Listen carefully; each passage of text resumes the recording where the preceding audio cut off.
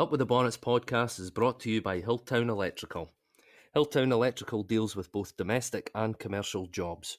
You can find them on Facebook or by contacting them on 07793 847 390.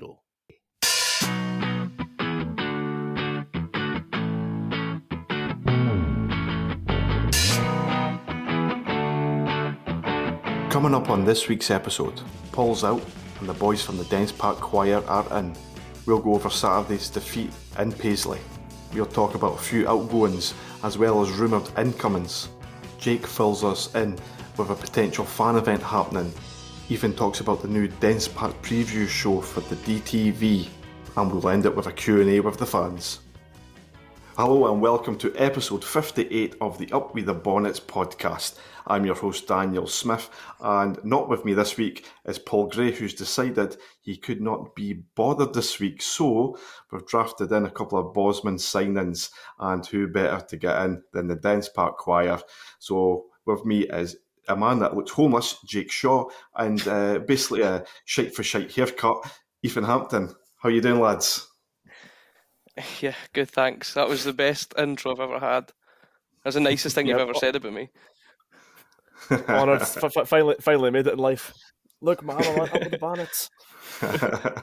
And you've had your haircut compared to Paul's lack of hair as well, so I'm making up for it. But no, it's good. It's good to have you on, lads. Like I say, Paul couldn't make it, so we'll get suitable replacements in. Probably better chat as well, because that boy just waffles on half of the time, as you know. Well, can you hear that, Danny? Yes. That's the sound of everybody switching off now. Yes, because the main man's not here, so... Exactly. Well, let's dive right into it. Saturday, it was the first away game of the season, away to St Mirren. It was a 2-1 defeat. Dundee, very unlucky maybe not to grab something in the second half after being 2-0 down. Ethan, you were commentating at the game for DTV. Let's just fire in with your thoughts of the game. Yeah, it's. I think it's perhaps been said in the game against Motherwell that in this division it's all about fine margins. And it's just another lesson about that again, isn't it? Because I made this case yesterday on Sports Sound that the two lessons Dundee need to learn from the game against St Mirren is there's lessons on both ends of the park. So first of all, defensively, shocking own goal to start off with. Of course, it's not ideal, but I think what was most important was how Dundee concluded the half. Had they managed to have enough discipline about themselves just to get to half-time, just down by one goal, we can re-rally the boys again at half-time and look to really kick on the second half. And we won the second half as well, but because of that set piece just before the whistle, that's changed the entire dynamic of the game, hasn't it? So that's effectively that is what's the difference in the match. Then, of course, on the other end, it's just we've got to be more ruthless on goal. And we've kind of seen a bit of that in the League Cup group stage, I think. Lots of chances going to waste. But what better chance you're going to get from the penalty spot, 12 yards just to keep it a beat. You're not giving yourself much of a chance here when you can turn the game on its head. At that point, St Mirren had the tempo, the momentum even. They were dictating the tempo. That could have been Dundee's opportunity to, as I say, turn the game on its head. Because vice versa, if it was the way around, we're conceding the penalty, then suddenly we're on the back foot. Yeah, that's it. It came at a time, like you said, Ethan, it was St Mirren with the team on top. It seemed like it was one of our first couple of attacks, to be fair, getting into that box. It took a wee while for the VAR check to actually kick in. So it was a golden opportunity, but the us just being haunted with penalties just now, it happened again. Instead of putting the laces through the ball and absolutely just trying to rifle it into a top corner or bottom corner, Robinson, I think he's listened to Trevor Carson, who spoke to Joe Shaughnessy, who then spoke to Robinson, maybe saying, go down the middle. And he's went down the middle, but very tamely. The keeper saved it well. And that's it. And then it goes up just right on bang on half-time, and there's 2-0. And we've got all to do.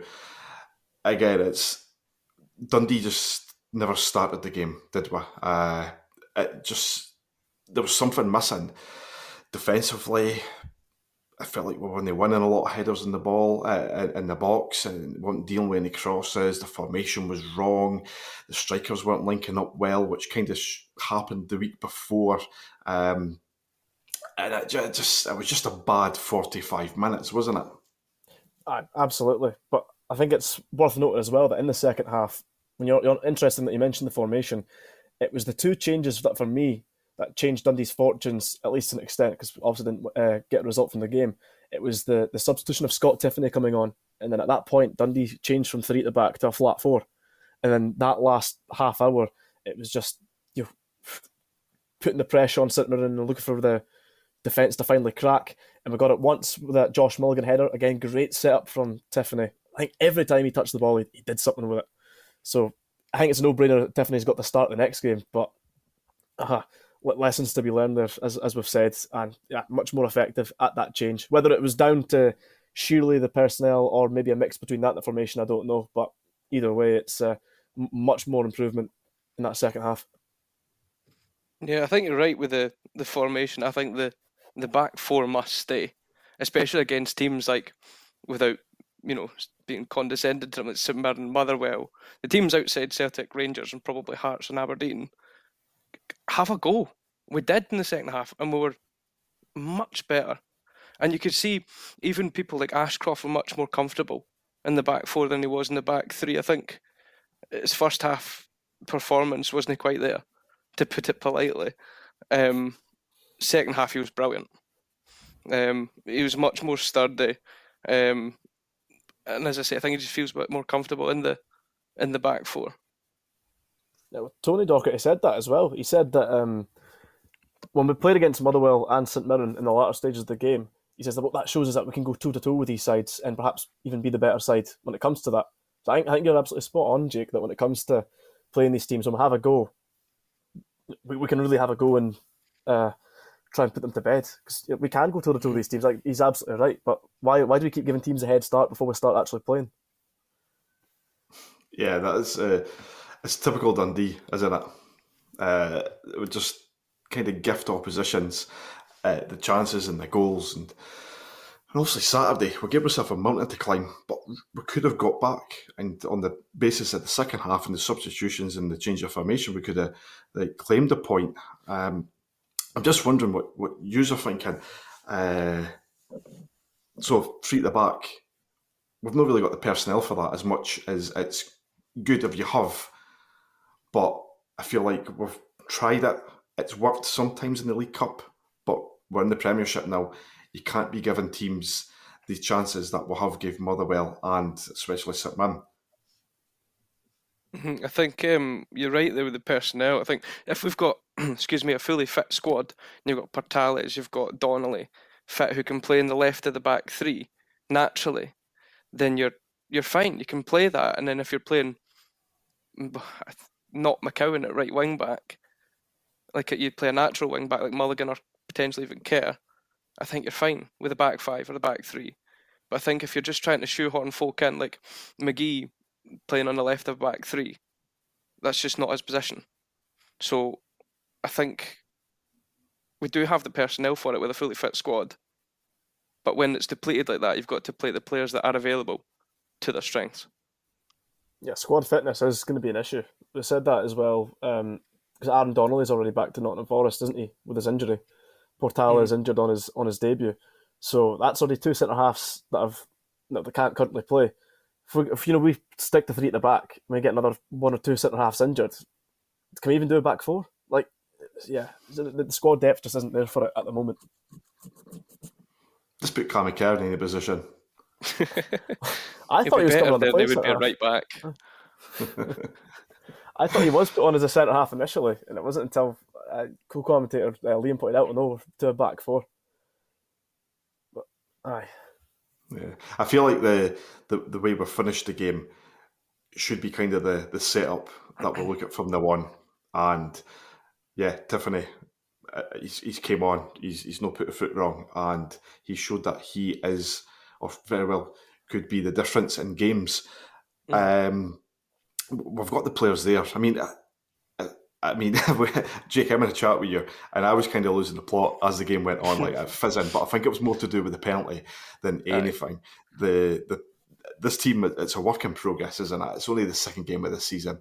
Nobody should be losing the head, getting beat in the second game of the season. It's no panic bells. We've still got players that are probably going to come in. Ethan, you might know better than me, but I think Tony Docherty mentioned that there will be maybe a midfielder coming in. I say will be maybe. That there will be somebody coming in midfield. I don't know. I just kind of read something that somebody posted, so it could very well be lies. 9 times out of 10, Twitter is. But we've got players there. It just has to move it about a wee bit. And I mentioned the forward line earlier, Robinson and Bakayoko. What's your two thoughts on the two players? I think that they are good players, but they just aren't getting that link up. And again, it's only the second game of the season. You can't be too rash with these decisions, but it's the second game that we've not seen them produce, and they've, no goals really, and a missed penalty. Yeah, I think Bakayoko and Robinson are maybe too similar to try and forge a partnership. They're both excellent with their back to goal, and you need someone coming off them. So I think if you're going to play both of them, I think you're struggling. But I think, I don't know how to put it into words. You need somebody running off them, maybe like play one of them in the middle, back to goal, and have your McCowan and Tiffany playing off them, so that they can play those wee balls to the side, get those boys in, and hopefully they'd be able to give that a finishing touch if not had. But as a partnership, I think they're too similar to go forward with it personally. I mean, pre-season, was it not Zach Grudden and Zach Robinson playing together, and they were actually having some really good demonstrations of partnerships across the pre-season games? So maybe it's a case of Bakayoko and Robinson just need time together to get that connection going. But yeah, I would kind of agree with Jake. I think you kind of need, if your strikers are too similar, it's probably a bit too problematic. So, because when Zach Grudden came on, he was just coming on, being that workhorse, hassling defenders, and then suddenly more things were going to open up as a result. So I would agree with that. I think they're both good players, Robinson and Bakayoko. And what I quite like is Bakayoko's decision-making specifically. When his back's to goal, he's always picking the right sort of pass or seeing the right kind of space to play the pass into. And it seems quite clear to me that he doesn't seem to be an awful one that's confident in front of goal. He's maybe had 2 shots since he signed, both from range. As soon as he gets that ball in the box, he's looking to see where he can find Robinson, which I'm not against. We can give Robinson the chances. He should be able to tuck them away, but it's just not falling for him at the moment. And again, I know we're only 2 games in, but that's there's maybe an issue with Robinson in regards to his confidence, because when we were commentating the Motherwell game, Danny, our view, the whole goalmouth was open against Motherwell, and Robinson's strike was straight in the arms of Liam Kelly, and then of course go to St Mirren, he's got a penalty. The keeper saved it. It's confidence he was potentially in the gutter right now. Yeah. I would go with that. And even looking at some of the highlights, I think it was maybe one of the chances that St Mirren got, and you're just looking at people tracking back, and it just never seemed to have the, what would be the nice word, the oomph to kind of get back and, kind of burst a gut a wee bit. They've just, I don't know if he just needs a goal. Same with his strike partner, Bakayoko. He last season, I believe he scored no goals for first green, so that could be a factor with him as well. 2 boys that Robinson missing the penalty is not going to do him any good. But just need everything just to click. And I think it will.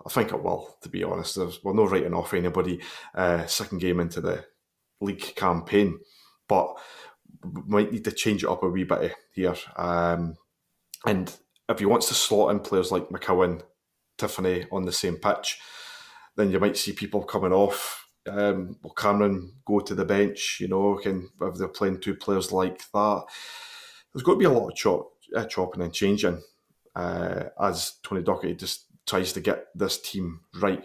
But I think he should do it by team basis. Looking at the opposition, what their strengths are, and working on that. But we'll wait and see. What I've seen so far, I feel like we will be okay. Yeah, I think we'll be fine. You got to remember, being where we've been in previous years, when we look like we're when we're fucked. We know there's ways to get beaten games. If we'd taken an absolute doing off St Mirren, we'd be sitting here going, uh-oh. But it was actually a bit more of a way to lose. It was a bit more of an encouraging defeat, given that last half hour we were on top. We were the ones putting the pressure on them. Same in the Motherwell game as well. It was only a point. But again, it was quite encouraging spells of play. Dundee were having a go at it and very, very nearly did. One thing that I would probably take from this game is I still feel that Dundee are missing a bit of creativity in midfield. I know that we've got Tiffany, got Cameron and McCowan, but I just feel like we need a creative midfielder in the mould of Gary Harkins, if you know what I mean. I feel like we're missing that. What you guys think? Well, we've offered a contract, apparently, to Sean Goss, according to the Daily Record. And he's always struck me as that sort of kind of player, a kind of creative, deep-lying playmaker. I recall him playing for Rangers, and he looked like a wee star at the time.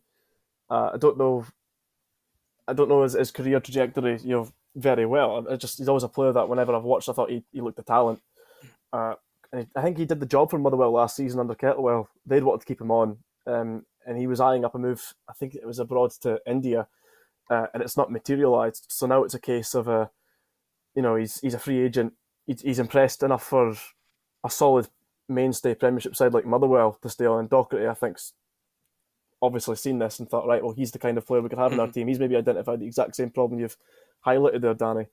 But I think you're right. Lyle Cameron's a very good player, and he's going to take some time, I think, to adapt to the physicality of the Premiership, because it was a funny one last season in the Scottish Cup. Lyle had said that was the most comfortably felt playing football that season, because he felt against Premiership opposition you could play legitimate football, and you're not having teams like right on you the second you've taken your first touch like you would in the Championship. But we saw it against Motherwell that first half. He was struggling, eventually finds his feet, got a goal, was playing well, had a bit of spurt of confidence, the tails were up.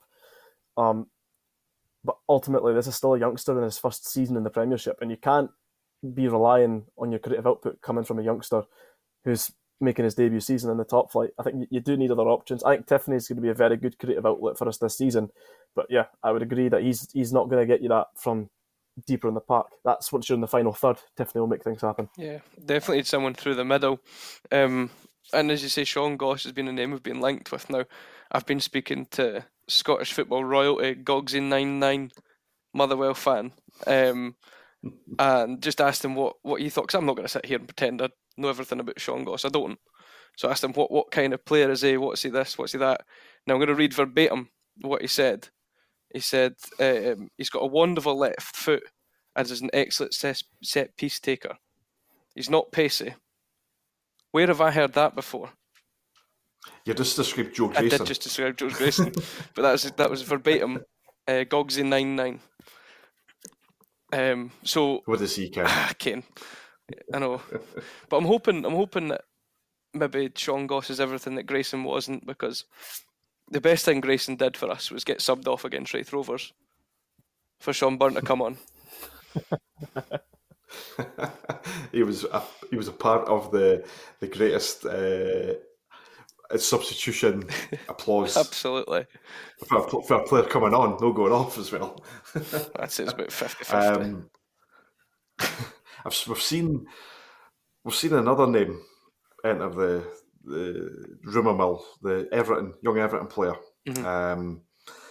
I would like to say his name, but I have lost my note for that, so one of you can take it away. Tyler Onyango. That's it. Yeah, my brother-in-law is a mad Evertonian, and he says that he's a good player. He goes to quite a lot of the games and obviously keeps up with reserve and youth and stuff like that. And obviously, you get like to be an Everton player, the first thing you do is go to a family member who is from there, supports them. And he did say that he is like a really good player. But again, it's one of those where will they make the same impact when they come up to the absolute brutal nature of the Scottish top flight, or the Scottish football in general, to be honest. Whatever happens with these players, is we do need reinforcements, and with Portales getting injured and Donnelly getting sent back, it'll be defensive ones as well. For what it's worth, with these English boys signing on loan, obviously previously when we do that, it's kind of all the same old. I don't know what words I'm trying to think of here, but it's like the kind of same old answer you get on the post. It's, we've signed someone on loan from XYZ English club. This boy is highly rated. They say that for every boy. But in this case, I've felt like the boys we've gotten so far, they've been pretty positive signings in the likes of your Owen Becks, Zach Robinson's. Obviously, we know what Robinson's all about now.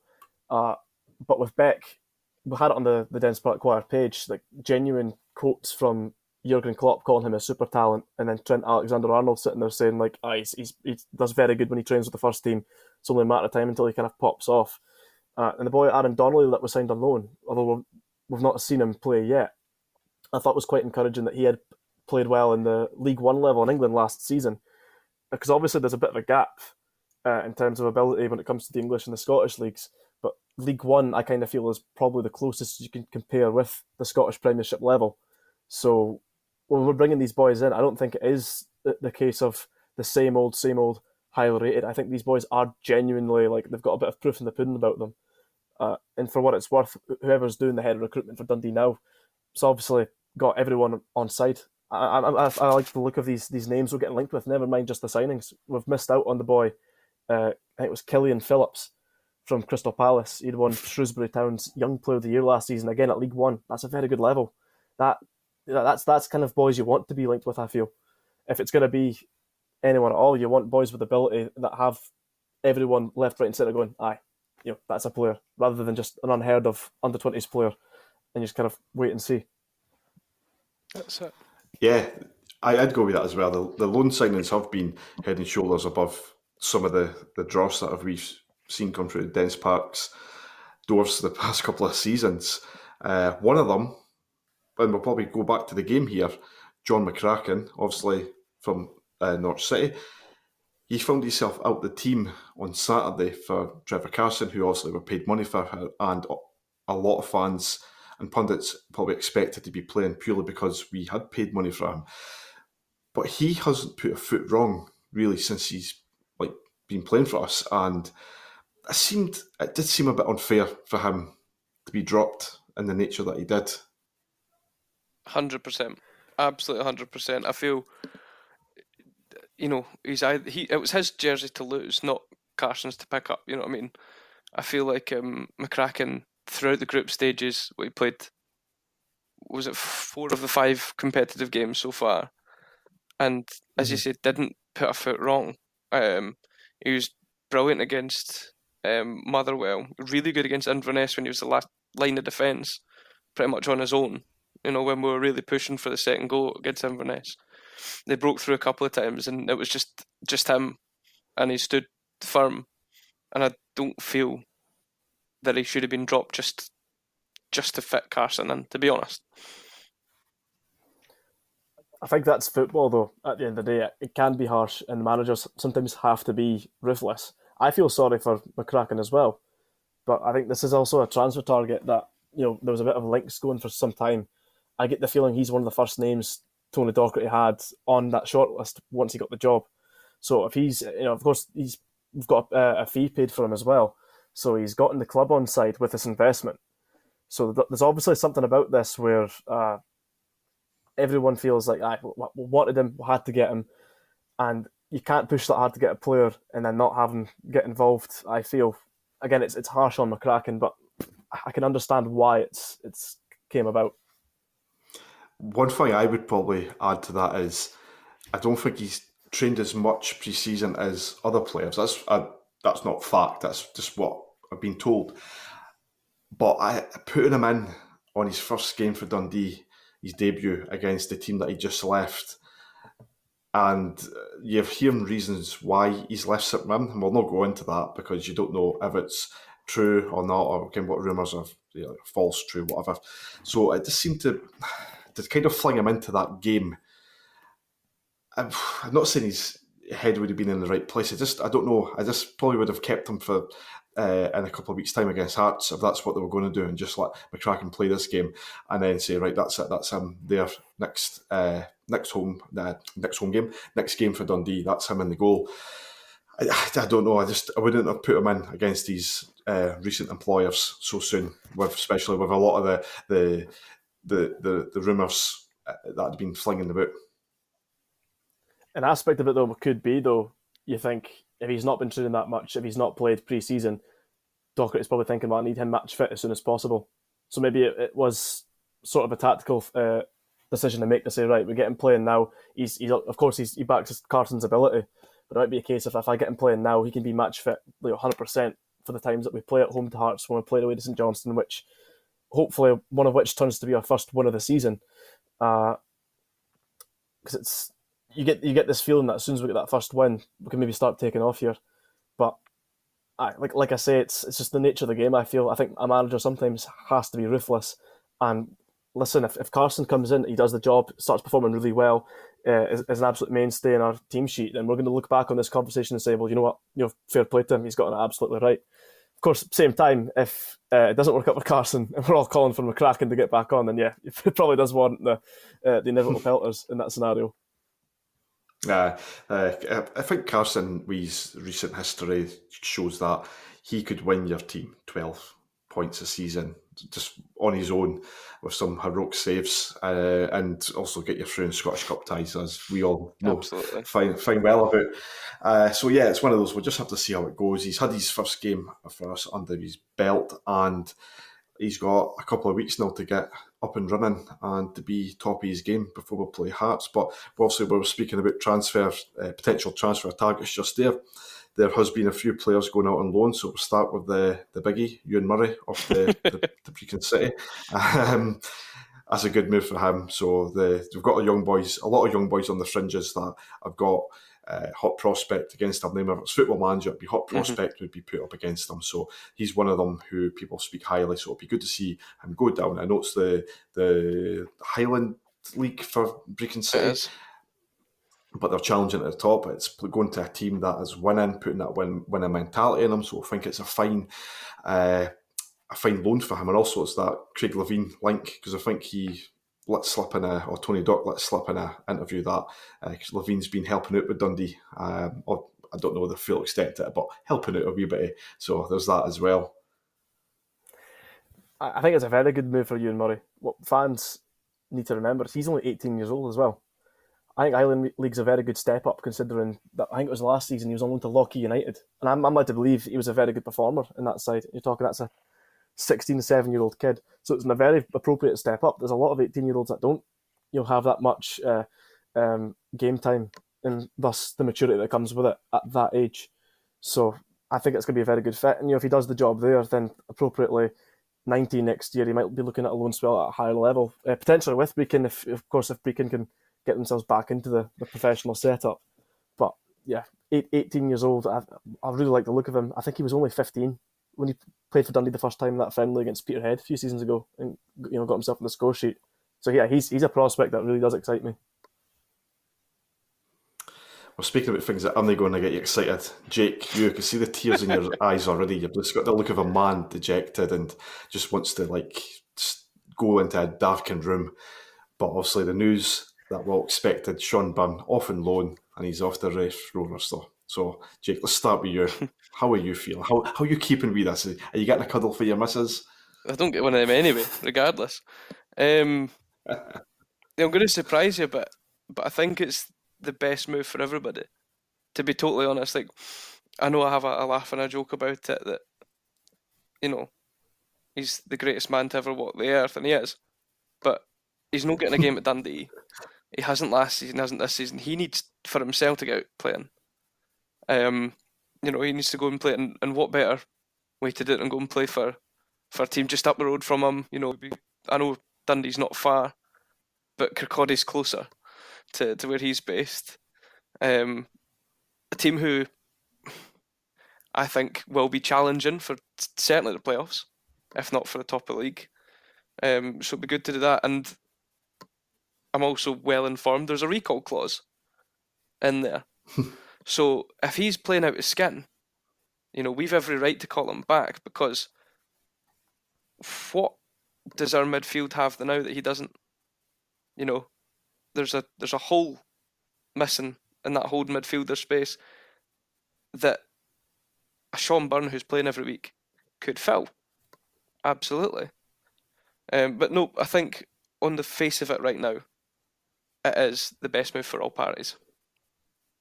Yeah, if we get a midfielder that's underperforming or there's an injury crisis, would you rather call upon a Sean Byrne that's been sitting on the bench every week, perhaps a bit dejected mentally, or do you want to call in a Sean Byrne that's been, as you say, playing off his skin, perhaps performing really well in the Wraith Rover side, a match fit Sean Byrne to kind of slot back in the 11? I agree that potentially, if he does still have a future at Dundee, that could be a very well a masterclass stroke right there. Mm-hmm. But yeah, Wraith Rovers are a good side. I think he'll fit in well there, and I think that's a great signing for them. I think you're right. They'll challenge near the top end of the table.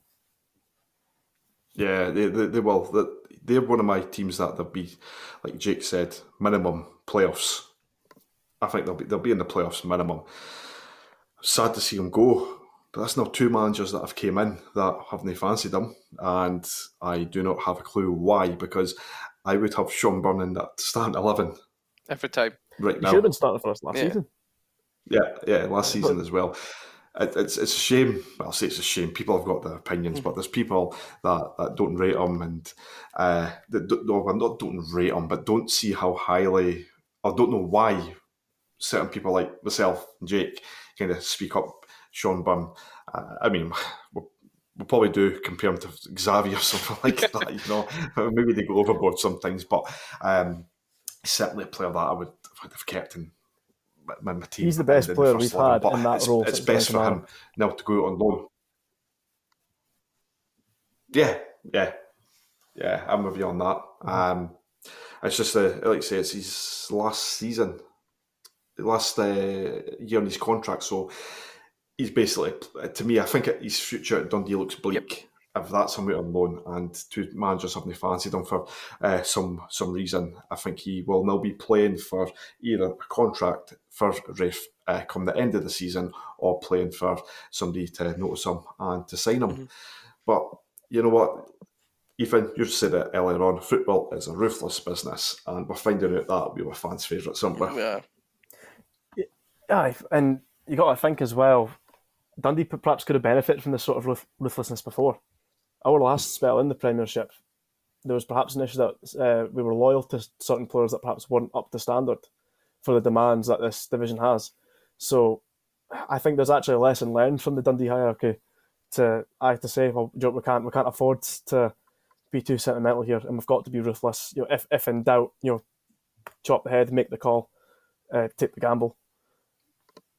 Yeah, we did. That was a big mistake last time, and hands up, I was all for giving players the chance in the top flight after the win promotion, but ended up being the wrong call, in all honesty, because I never worked out. I was straight back down again, and when never offered out contracts during the season, we'll wait till the end of the season to figure out if we were going up or not, and then we'll offer out contracts. So yeah, there's always been a bit of ruthlessness with the owners, especially when it comes to managers. So this time it's happened with the players. And Ethan, you're right, we needed it. Yeah, you sometimes have to split the head from the heart, because see, if you'd asked me before going into the season, would you have kept Paul McGowan? I would have probably said yeah. But right now he's playing in the third tier for Cove Rangers, so you know what I mean. It's like perhaps he's not at the Premiership standard anymore. So like, if you asked my heart, I would have kept him. But now we have to be ruthless and stay with my head. And yeah, listen, it probably was the right decision. Now, Paul McGowan, me and Paul forgot to speak about his debut for Cove last week. So, if you didn't know, he made his debut for Cove. It was against Hamilton, and he got sent off for giving the fans the finger. What a guy. I applaud that man. What a guy. I applaud that man. You can take the boy out of Dundee, but you can't take the Dundee out of the boy. What a way to make your debut, against the team that you probably hate the most. Boom, there's the finger. So moving on, obviously there was a bit of sad news during the week, last week, when it was announced in the papers that Eddie Annan had been found to have an incurable brain tumour. Just away to turn 50, he was all set to go and celebrate it in Vegas. He was suffering from headaches and whatnot, and I think he was diagnosed with it in February. So it's really sad news whenever anything like that happens to anybody, but when it's somebody that myself, I was just a young pup going to Dundee games, and it was kind of like the first kind of good partnership I've seen up front was Grady and Annan. Kind of hits hard even more to see somebody who you looked up to when you were a youngster be diagnosed with that at such a young age as well. Got a family and everything. I don't know. I think you two are too young to have seen Eddie, aren't you? Yeah. I think, so one of his biggest contributions would have been the goal against Wraith Rovers to get us promoted. If I'm right that he scored it, that was the year I was born, so Ethan would have been minus whatever. Oh, jeez. I'd have been about 6 months or something when he put that That away. wasn't even a thought. Yeah, exactly. But a glint in your dad's eye.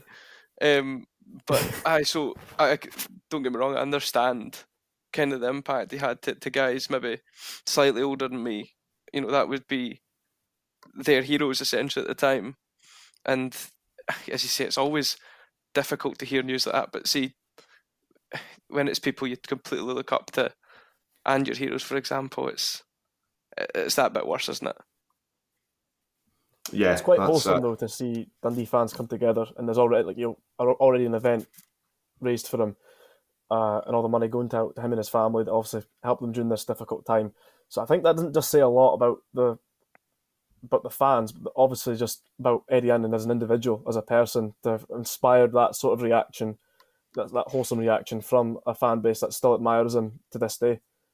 As you say, it was quite some time ago. He played for Dundee, but he's obviously, he's one that my dad would always go on about as well. When I was younger, saying, "Oh, you should have seen the time we had Anne and the Grady and whatnot." So, hopefully, wish him all the best, and hope the event goes down really well, and they can raise, the appropriate funds necessary to help them out. Yeah, so the event is going to be held on Sunday the 27th of August, and the doors would open at 3 o'clock, and I think it goes on to 6 o'clock. But if Hearts manage to beat Rosenborg this week, then our game will be moved to the Sunday, 3 o'clock. So the organisers have said, well, if that's the case, then the show will start at 6 instead. So it gives everybody time to be at the game and get down. Because I think this is the only day that you can get everybody together for this event. So you've also got James Grady, Steve McCormack, Dave Rogers is coming across, Barry Smith, Lee Wilkie, and you've also got Jockey Scott and former owner Peter Marr. They're all confirmed, and there's supposedly meant to be a few more names in the pipeline that are going to attend the event, so they can only make that day. So if Hearts do win, it will be moved to a later time, not too later. So that's at Duck Slattery's. I always get that name mixed up. It's £25 a ticket.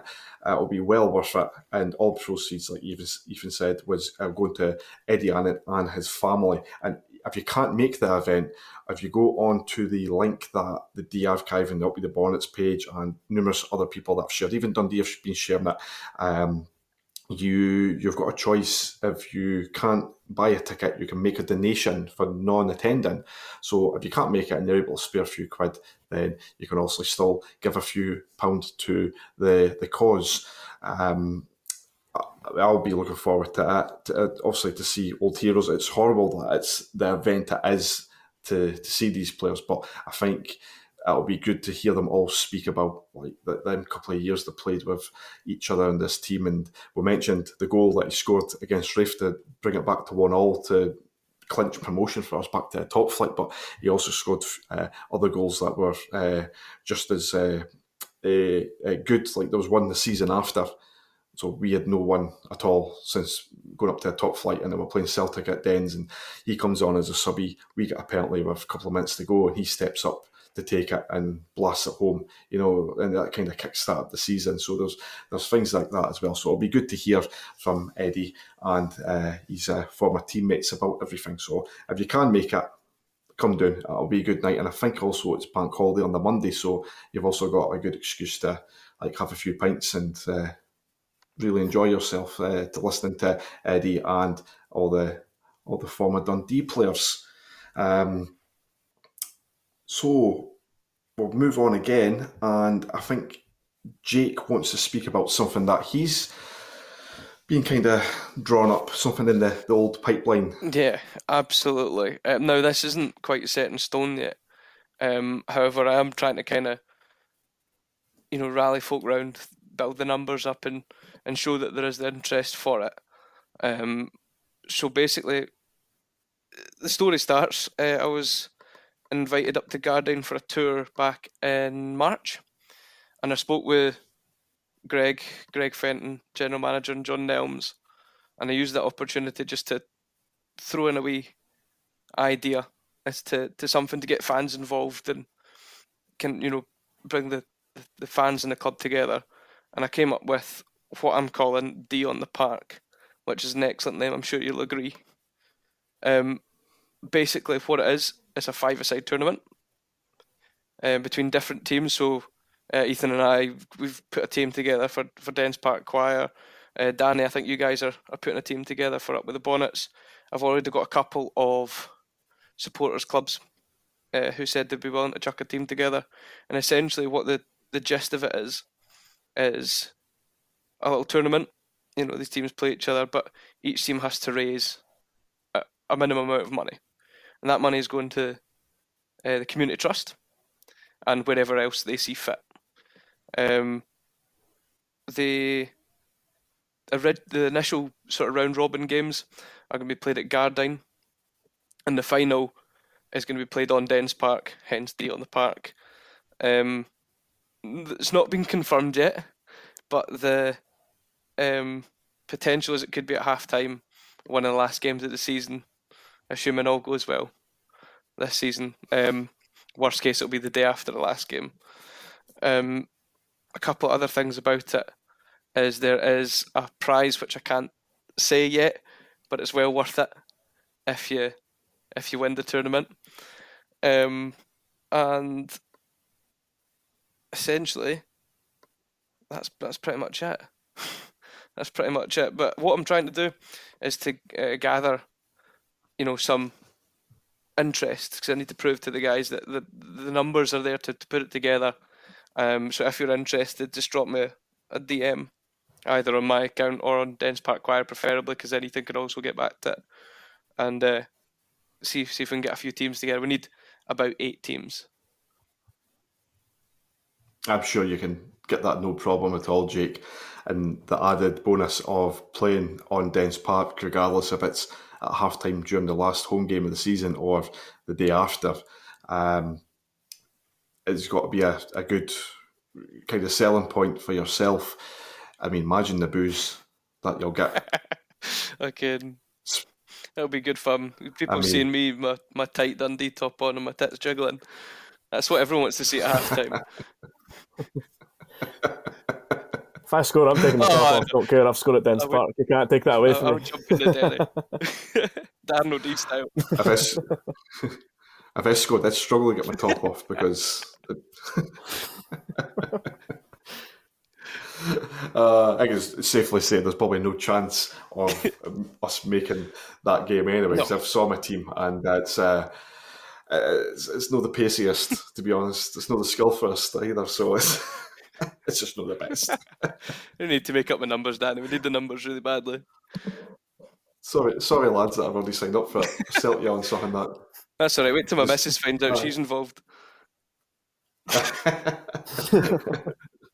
In the goal. No, but that's great, mate. I'd like to say anything that gives funds to the excellent community trust for what they're doing as well is an added bonus. But yeah, that the big one is now looking at winning a prize that you've totally hyped up now. It's got. It's got to deliver. Well, you're not allowed to get it though, Danny. Right, okay, no problem. I'll win it now. You will. That's me hitting the treadmill. Again, moving on, Ethan, big part of the DTV for many a year, and this year has seen a big upturn. We've got a new social media department. I guess, because you've got videos, you've got audio, you've got everything now. So graphics, everybody doing an excellent job. So you're still involved with DTV, and also you're now involved in a post-match show for DTV, which I would like to point out that I did come up with the name of. So that's my wee top up there. How's that going, mate? Yeah, Joe, I'm really enjoying it. As you say, the new media department in, I think you can't talk about it though without giving a shout out to Tommy Young, who obviously did the Dundee media in the past, but led to believe that that wasn't his only role. He was kind of doing sort of 8 jobs at once, and now bringing in a media team, it's kind of set his jobs down to like 4. So big shout out to Tommy and all the work he's done throughout the past few years. He was also the guy as well that got me into the commentary role. But yeah, no, it's been a very positive start with the new guys. As you say, I think all the fans have noticed the changes, and they're really big on wanting to improve DTV and expand the brand a lot more. So, yeah, as you say, the Dark Blue preview show, I love the idea of it. I always wondered why Dundee had never had anything like that sort of before. It's really encouraging because I'm obviously a Dundee fan, but I can enjoy watching the media output over the years put out for teams like Motherwell that are very good for stuff like that, and filming full time scenes on the park and having these midweek shows with players and whatnot. So it's great to see Dundee heading in this direction, and yeah, and I feel privileged that I've got the role that I do in regards to help setting up with the show and hosting the show ultimately as well, and dictating all the talking points. And I think it's something that I think the fans will appreciate more as it goes on. It's a show that's only going to move strength to strength. I feel we're still sort of finding our feet with it. If you were to watch the first 2 episodes now, there's already, I think, a bit of a quality gap between the first one and the second one, albeit it's probably because the first one was done on a Zoom call and the second was actually filmed live, which makes it a very good difference, a very healthy difference. But it's still something, as I say, we're finding our feet with. We're going to try, try a few things, try test method, just see what works, and we want the fans to get involved as well. We want engagement, we want feedback, we want to know what the fans want to see, and and the guys that run this all, they're very open minded. They're open to suggestions, so it's a very healthy environment at the moment, and yeah, it's something I'm really enjoying. And we've got a few ideas down the pipeline of things we can do to improve. I think it's exciting times for DTV. Mm-hmm. Yeah, you touched on Tommy Young doing basically everything, and you're totally right. He probably 8 jobs for the one boy. So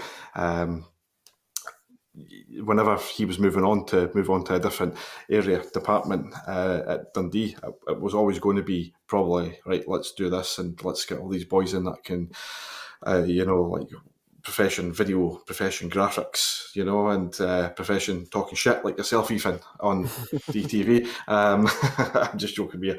But the one thing about DTV, it was just the game, the highlights, and a pre and post match manager interview. And again, I'm not kind of thing at Tommy here because he was doing so many other jobs in the background. So DTV has got basically like a clean slate to improve its product. And you brought up Motherwell, and Motherwell is probably the base on anybody wanting to start social media in Scottish football for their team, because they hit the ground running and they've an excellent job of it. And if you're not really want to say we're going to copy them, but you take what they've done and got and put your own wee touch to it. So DTV has got plenty of opportunity to expand, and to see the first Dark Blue preview show, like 2 episodes in, you'll be filming the 3rd, and keep going for the rest of the season. It's good to see that start, and it'll just add on as the season goes down. More ideas come in, hopefully as well, from fans and what they want to see. Yeah, there's nothing wrong with taking a couple of chapters out of someone else's book to make your own product better. And I mean, in Tommy's case, the likes of me came in the first place just to take a bit of the stress of the toll of all the jobs he's got to do. So I've got an idea of how I like the show to be more like moving forwards. I used to love I don't know if you guys used to watch SPFL Extra on the SPFL Yes. YouTube channel. This was years and years ago. Yeah, I used to love stuff like that. And that's essentially where the whole we had the key question in the last episode, best goal ever scored by a Dundee player. That the whole idea of that was based off how SPFL Extra used to smack their question on the board, and they're looking to get involved with the comments and such. So, like I say, nothing wrong with taking a chapter out of someone else's book. But I don't know. I hope the viewers enjoy it. I've had very good positive feedback so far. But yeah, that's sort of the direction I'd like to see this go. And like I said, this media department, they've got a lot of other ideas that they want to implement in the near future. But for these guys, this is all very new to them as well. So it's just about gradually blueprinting it out, figuring out how to, logistically how it's going to be feasible, and then of course the execution of the final plan. Going back to what you just said there, how you've got a key question every episode. What's your answer to this one? I think we're gonna talk about it before we film, and we're gonna, I think, unanimously agree the best one picked out, or the most popular one picked out. And James Grady seems to be the most reoccurring answer with his volley at Tannadice. If you want my opinion, though, I can't really see past El Bakhtioui's goal. It's absolutely just. I can't say it on the Dark Blue preview, but I refer to it as a thunderclap, like absolute fucking bosh. I see you can swear as much as you want on this one. It's unofficial. It must be like a step down, Ethan. So you're filming live. You've got all the nice cameras, obviously the speakers and microphones and all that. And you come into this podcast that's being described as diabolical for one kid. I'm just happy I'm finally on. I got a shout out in the first episode, and you said, "Oh, I need to get him on." I'm like, "Oh, hell yeah! Can't wait for the invite." And then sitting there every week, the DMs is just what those things called in the films? The tumbleweed. Where there's just nothing going on. The tumbleweed just. That's all right. Blown away. I got binned as a co-host, so count yourself lucky. After causing a ruckus. It's all to do with my planning. Ask Paul. I mean, I've said we'll get people along. I've asked people to come on as well, and it's getting back to it. Even like yourself, I'm like, I've got 20 minutes to get myself sorted because I've got my kids running about all day. And it's hard to get everybody in as well doing a Sunday night podcast. But we're getting that user available now, so that's it. You have moaned about coming on. You'll be coming on again. Don't say that. Folk will stop listening. Fuck, they'll probably stop listening. DPC boys investing everything. Okay. The boys you love to hate. Do you know something? Honestly, it's good fun because you get like these guys who you're spot on. They just love to nitpick at you and have a laugh with you. Certain people on certain forums specifically like to have a nitpick at all of us three, to be honest, I think. Yeah. I think it's absolutely magic, more though. About life, I think it's magic, though, the work that we can put in sometimes. Me and Jake will do on a tweet, and it's just knowing that it's just a tweet. That's all it is, and that there's somewhere out there, there's a grown man like actually like foaming out the mouth, looking at his phone screen, like hands fucking shaking. Oh, it's just beautiful. That's my sole purpose in life, is just to rile up old men on Twitter. I was just about to say, Ethan's happy enough to be like, this is where he should be going for, like X, Y, and passes he makes, and kind of gets into that. Jake's like, I just want to annoy old men. That's pretty much it. As long as if my name appears up on those forums by specific people, not naming names, then I know my day has been. I've done right. I've done well that day. This boy's going far, tell you that. Aye. Absolutely not. I'm in my mid-20s. I run a Dundee fan account. I'm going nowhere. That's because you've hit the ceiling, mate. There's no higher than this. I'm not saying that, I'm 38 and look at me. I thought you were 39, Danny.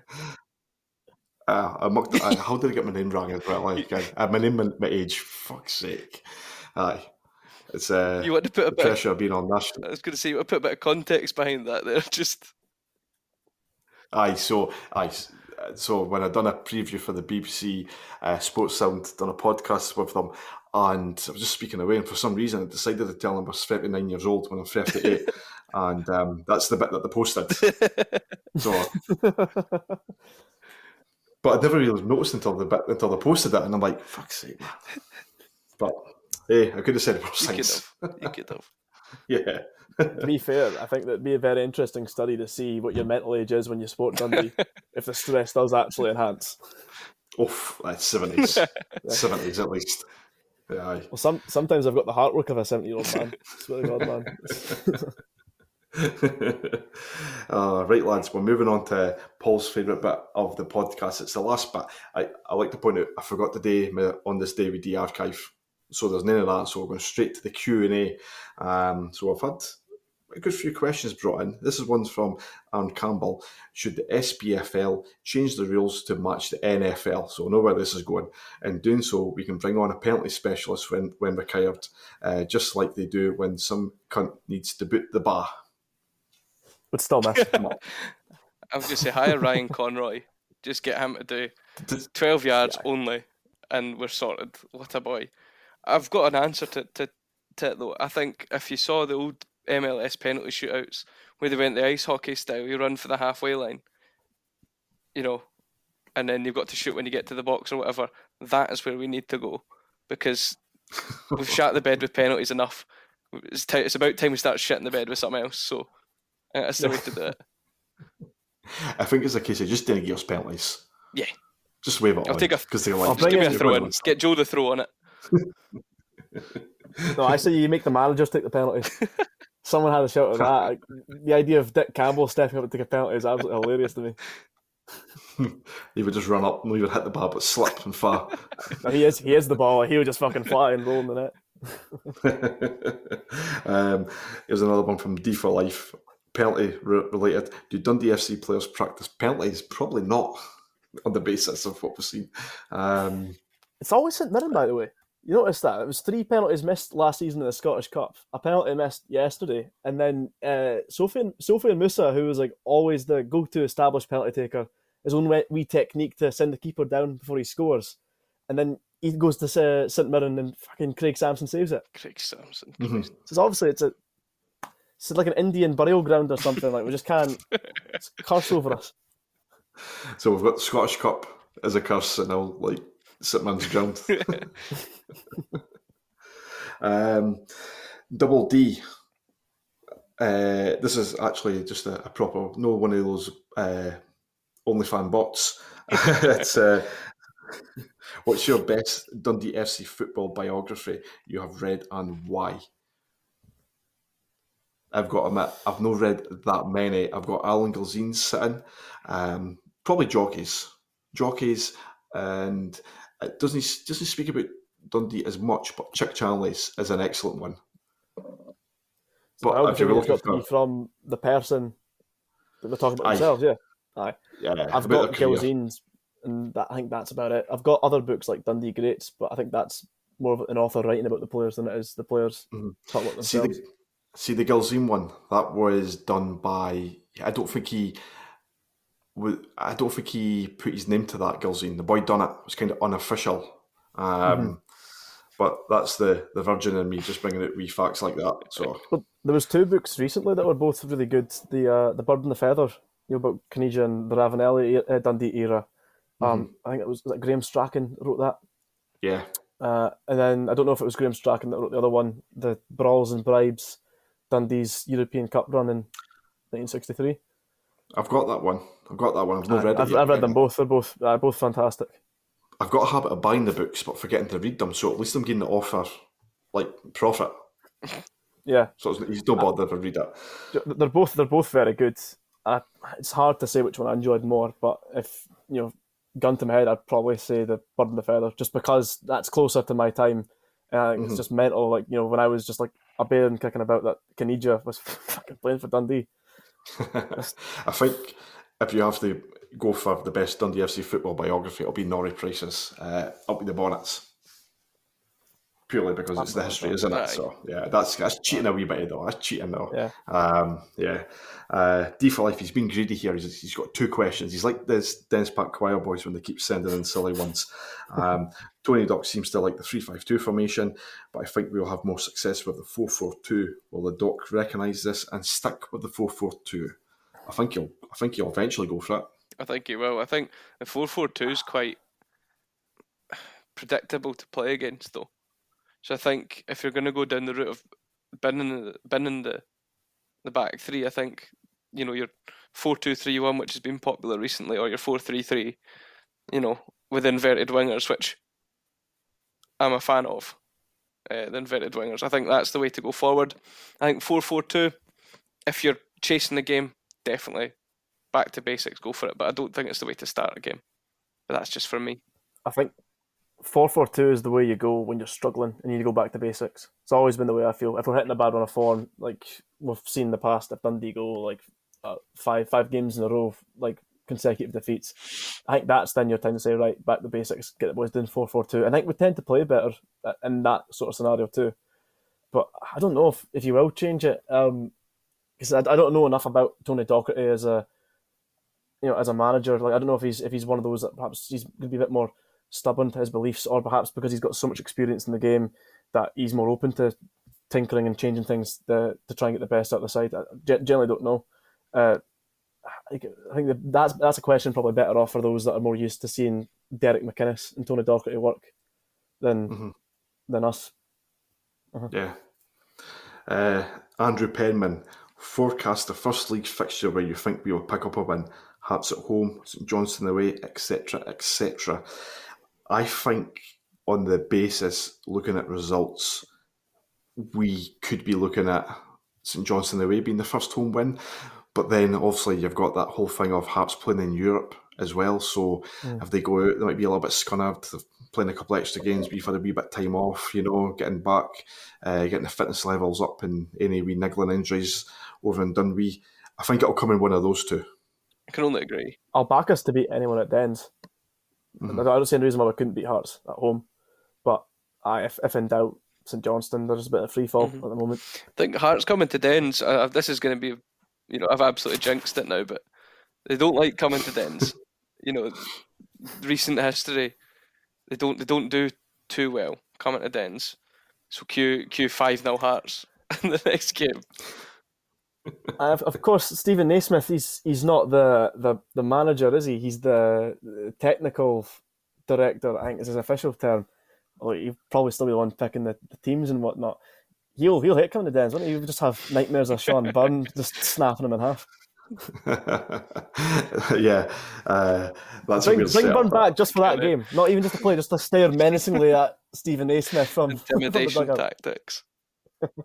Of just playing slide tackle him on the touchline attack they would caved. I'd pay for it. I'd pay to watch it. I get him like those collars, the chain collars you get for Rottweilers, and just put him on a bloody dugout. I get fucking barking it away at. You're kind of describing Jake's fetish with Sean Byrne every bit. Sean Byrne with a collar and chain. BDSM, but the B stands for Byrne. Here's another one, Graham Smith. Should we be lobbying FIFA, UEFA, SPFL, Sunday Morning League, anyone to change the rules of a team as awarded a penalty? They should have the option to change it to something else. Indirect free kick in the box, 25-yard direct free kick, just anything that's not an actual penalty. We've got loads of optimism about penalties this week, haven't we? Are we good at anything else, though? That's the question. I've got a good free kick taker. And McCowan did well at that. If you saw that. Aye, just pull it back to the edge of the box. We'll take the free kick. Let McCowan take a free kick. Aye. Can we make it a beauty pageant instead? Just get Portales and McCowan doing the catwalk or something. Dundee FC Historical Trust have said a sliding doors moment in Dundee's history. Obviously, one is that wee Jim was given them. What if wee Jim was given the manager's post, but any others? What if Coxey was fit for the San Siro in the European Cup? So, I mean, one of the big ones probably was Jim McLean going across the road instead of giving him the manager's job here. In my time, sliding doors moment. There's only I don't one know. answer, Danny. There's only one Is answer. there? Yeah. I didn't want to say. What if Barry Smith's shot went in? True. Yes. Yeah. See, I was waiting to go before that and say, what if we kept Jockey Scott and let him instead of bringing in Benetti? But if we'd never done that, then we might have not got to the Scottish Cup final. You're probably right. To be fair, actually, we still probably would have went tits up the next season because we were in a bad way. So, me probably would have been in my time keeping Jockey Scott or not going with Benetti. Probably one of them, because then we wouldn't have ended up in the mire that we did eventually. It's a very good question, by the way. That's a fantastic question. Thinking, See if you're an older fan, that one, you've probably got a novel worth of sliding doors moments for Dundee. Like the obvious one, I think, for the older heads would be what if there hadn't been a bit of sketchiness in the game against Milan in '63? The Caballero refereeing. Could Dundee have made it to Wembley and won the European Cup? I like that Jockey Scott answer though, Danny, because for me, I always kind of felt like he should have been Dundee's sort of answer, like an Arsene Wenger sort of guy, because he's given so much years service to the club anyway, and I felt every time he kind of was shafted in the job, to be honest. So I feel inclined to agree on Jockey Scott, but the one that sits with me the most was when Jim Duffy discussed, I think it was at your manager's event, he maybe said it, or maybe it was in the Bird and the Feather book, actually. He said, when we got relegated at that point, we played Livingston away, finished 1-1, and the controversy was that Livingston had the boy on an amateur contract that had gotten the assists. I can't remember his name. Cashul or something like that. Yeah. And he said there was a court case about this as well, and that the judge was on holiday. So he just basically said that you've got like a 24-hour deadline to get your evidence and that sorted out, or that's it done. And Duffy said that they're in a hotel room, and he said they could have got it done, but then the fire alarm went off and they lost valuable hours. And he kind of put it down to that was why they couldn't get the results they wanted. But I think that's a really good sliding doors moment when you think about the aftermath of that Benetti era. Potentially, is that saved if this goes the opposite direction? If we're spared 8 years in the first division, all the financial problems, etc., does the trajectory of the club go in a better stead? And of course, we got healthier in recent years when the American owners came in and took over the club. But that was during that period when Rangers had been liquidated. So I always kind of think if we were in a better trajectory much earlier on, could we have taken advantage of that period when Rangers were out of the top flight and your St Johnstones, Ross Counties and Inverness were all winning silverware, getting into Europe, etc.? That, for me, is always the one that I kind of linger about, like, well, what if we had just been prepared at that moment just a bit earlier? True, mate, true. And if we did win it, yeah, you're totally right. What a question. You're totally right. What a question. I know. But then you can probably do a whole podcast on sliding doors. Yeah, basically. Got another one. I'm going to read it out. I know the boy, Michael O'Regan. Peppermint or spearmint chuddy. For any one of you that didn't know what chuddy is, it's Ayrshire twang for chewing gum. Don't ask me why. I'm always a peppermint guy anyway. Yeah, peppermint for me. Chuddy. Aye, peppermint. Chuddy. Aye, chuddy. What's that about? Bloody Ayrshire mob. Got a lot to do you know something? They're lucky it's not a video podcast that they can see, because I am scowling at the word chuddy. Chuddy, yes. Could I get a bit of chuddy? Could I get a chuddy? Oh, thanks. I just figured there's something else about it. Take me for dinner first, pal. Come on. Oh, this is a good one. This is for the sponsor, Martin Tosh. So it's not football related, just like your chuddy one. Golden ticket to any band, dead or alive. Who you going to see live? Mine's would straight away be the Beatles. And that's probably a poor answer because of the popularity. But if I couldn't get the Beatles, I'd probably do Hendrix. Nice. Oasis at Nebworth, hands down. No other answer is correct, sorry. Oh, it's a tough one. I like this one. I feel like no matter what I say, even if it's a belt of an answer, I'll still be wrong because later on I think, oh, I should have said this. Queen at Live Aid. But first one that comes to my mind, I think first one to my mind, I would have just loved to have seen AC/DC in their prime live.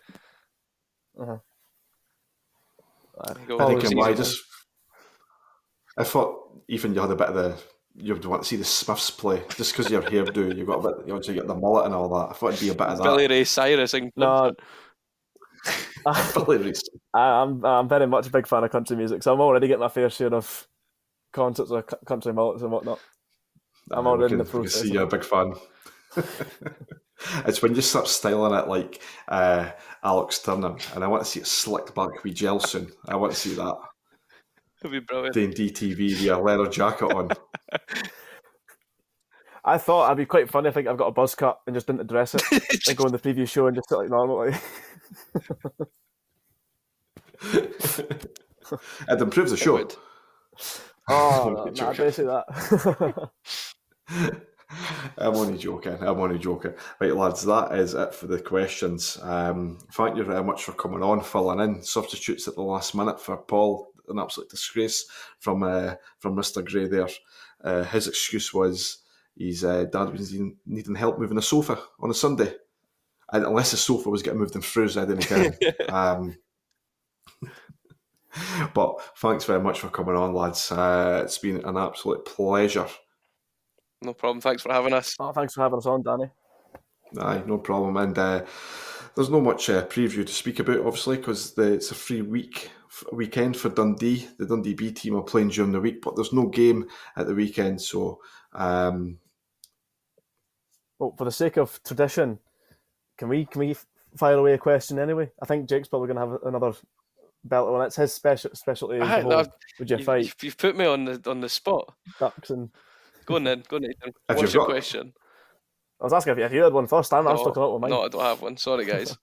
You've put me on the spot. Because usually what I do is when I see that tweet come up, I go, brilliant. And I just let my thumbs move and whatever comes out, comes out.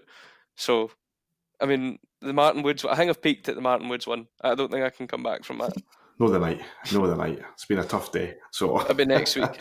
But yeah, maybe next week. Yeah, get your thinking cap on for next week. And also, we'll be back next week. Not too sure if Paul will show up. It might be another sofa to move. God knows. But anyway, hope you enjoyed listening. And we'll be back next week.